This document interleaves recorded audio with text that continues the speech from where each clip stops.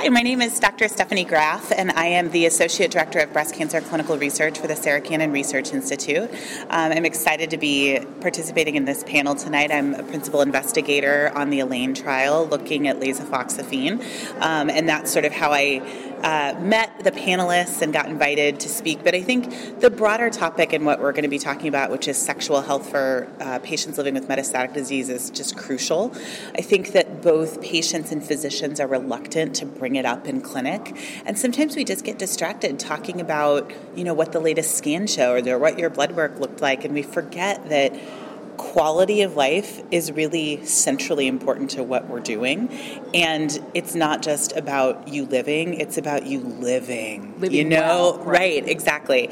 And so I think that my message to patients and to physicians both would be ask about it, program it in your list of topics that you're bringing up, along with other things like bone health and other quality of life issues, things like joint health, aches and pains, and making sure that we're addressing all of that, mind, body, globally.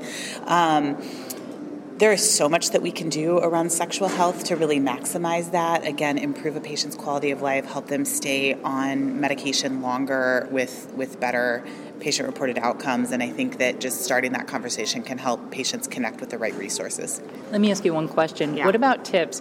Somebody's a woman, maybe a little bit older, maybe a little bit shy, has a male oncologist, really uncomfortable bringing it up. Do you have any tips for somebody like that? So I think you want to ask consent to have the conversation, and that's the same advice that I would give to a male oncologist wanting to bring it up, is I have some questions about sexual health.